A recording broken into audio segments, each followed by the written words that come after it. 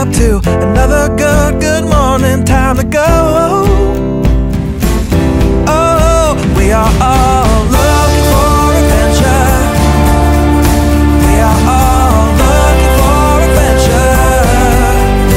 We are all. Jesse, will you be my Valentine? Oh my gosh. Welcome back to the 3x5 Live Podcast. On this podcast, we talk about mindset, mindfulness, productivity, everything self-development.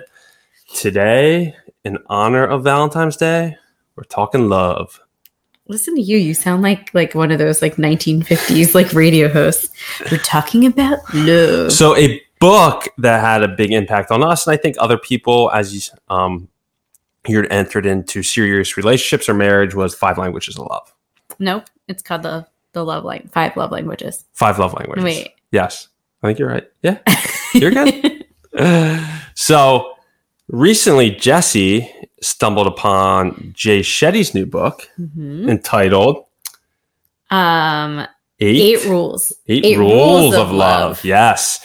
And Jay Shetty wrote the book, Think Like a Monk, that was very popular a few years back. And so I love diving into this topic personally.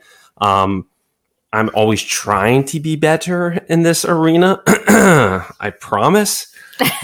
So I think we can glean so much insight if we actually practice and study to become better partners, to become better in this love category, which is obviously beyond important as we walk through this world. And it's one of our main pillars of happiness, right? So we talked about the pillar exercises that you can do, or the wheel of life exercises you can do, and relationships is always a really big one. And so, with Valentine's Day, there's the flip side of Valentine's Day where sometimes it can feel very lonely and you can feel very depressed that you're not in a relationship or a coupling. But I want us to think a little bit today about relationships outside of just romantic relationships and what love can mean for us in other aspects of our lives as well, not just with a partner or a spouse or a boyfriend in that scenario, but how can we look at love outwardly and in a different kind of larger capacity. And so one of the things that I loved about Jay Shetty's book, and I'm only going to cover kind of 2 sections,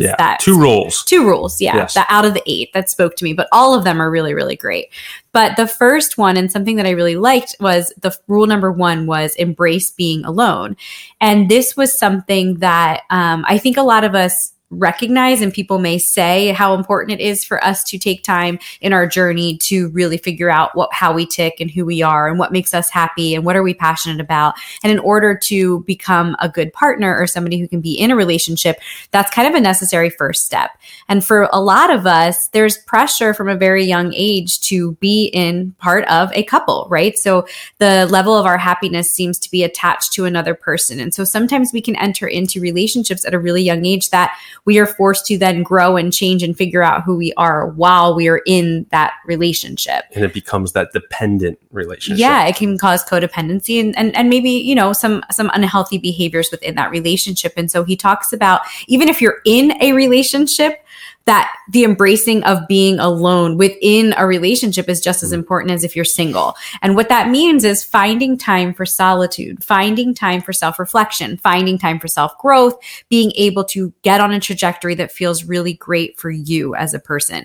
Giving self-love, self-compassion, the saying you can't love somebody else until you love yourself. We've talked about this 1,000 times, and how true it is that you can't be your happiness. You can't find happiness within somebody else. You can't challenge somebody to be that person who is responsible for your happiness. It is an intrinsic thing that needs to come from within. So I like this reminder. And Brian, you can speak to solitude all day long, but yeah, solitude has been a huge game changer in my life ever since I found Ultra. And I've spoken about solitude on this podcast many a times. And just that the time that I have by myself, I figured out and learned so much about myself, spending hours upon hours in the woods just with my thoughts.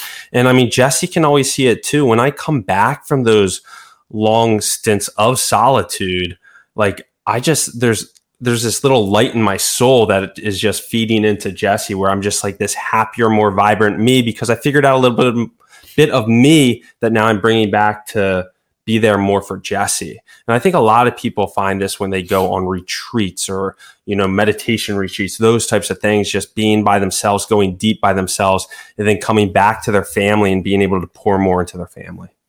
And Jay talks about in this book how it's kind of a lost art and the idea of like boredom. We very rarely are bored anymore. Mm-hmm. And if you think about kids, I look at with my own kids, like, I am with them all day long because I'm homeschooling right now.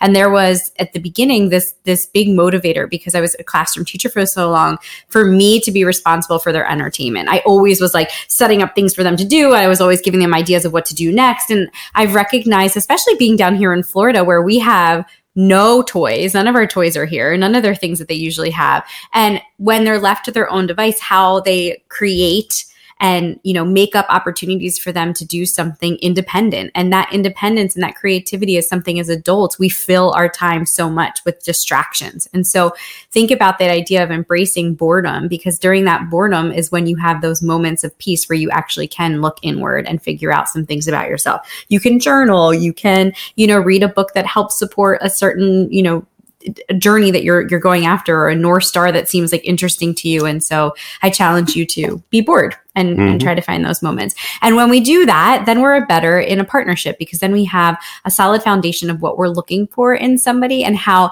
their personalities might not be exactly like ours, but how they can complement what we are interested in, what those parts of ourselves that we really do love. And the shiny parts and the prickly parts. Yeah, no, exactly. So rule number 1, embrace being alone. Rule number 8, which I know I'm fast forwarding quite a bit, but this last one I really, really love too, because I think so often when we think about love, the pressure is to be in relationship with another person romantically. And we put romantic love on a pedestal. And really, if we're going to quantify love and the impact that it can have on a community or a country, we really have to look at opportunities for love that are outside of that romantic pedestal type of love.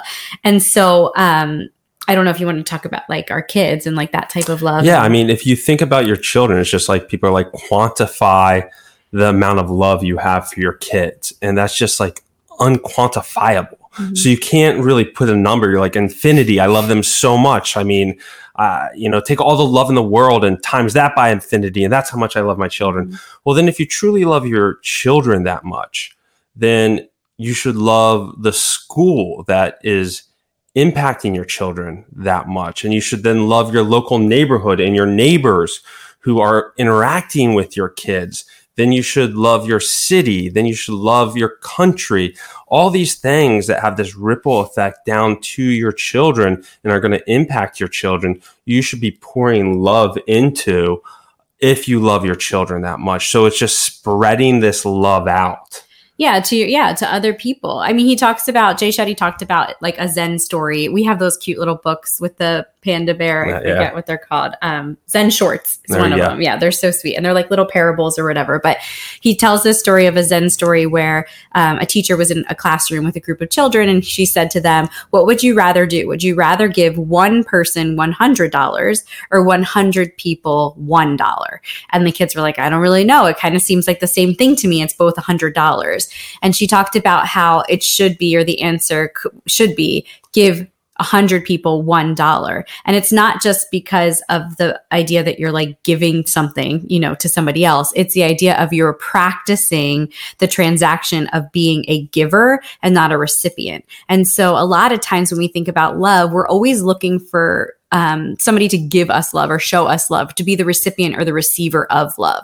And so what if you shifted your focus to always wanting to be the recipient to how can you then be the giver? And this isn't just opportunities where it's with your family or your romantic partner. It's you're at work and you have an interaction with somebody as you're walking in. A lot of times we think about we leave the house and then we don't have to show love for the rest of the day. We kind of like hold it in so that when we get home, we have love for our families. And it's like, that's the place where we show love.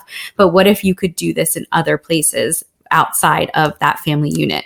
At the grocery store, when you're in line, showing love by having a conversation and really listening and being invested in another human being. Think about it from being a giver instead of a recipient. And another way to phrase that too is we practice yoga, we practice gratitude, we practice mindfulness, and we don't really think about practicing love.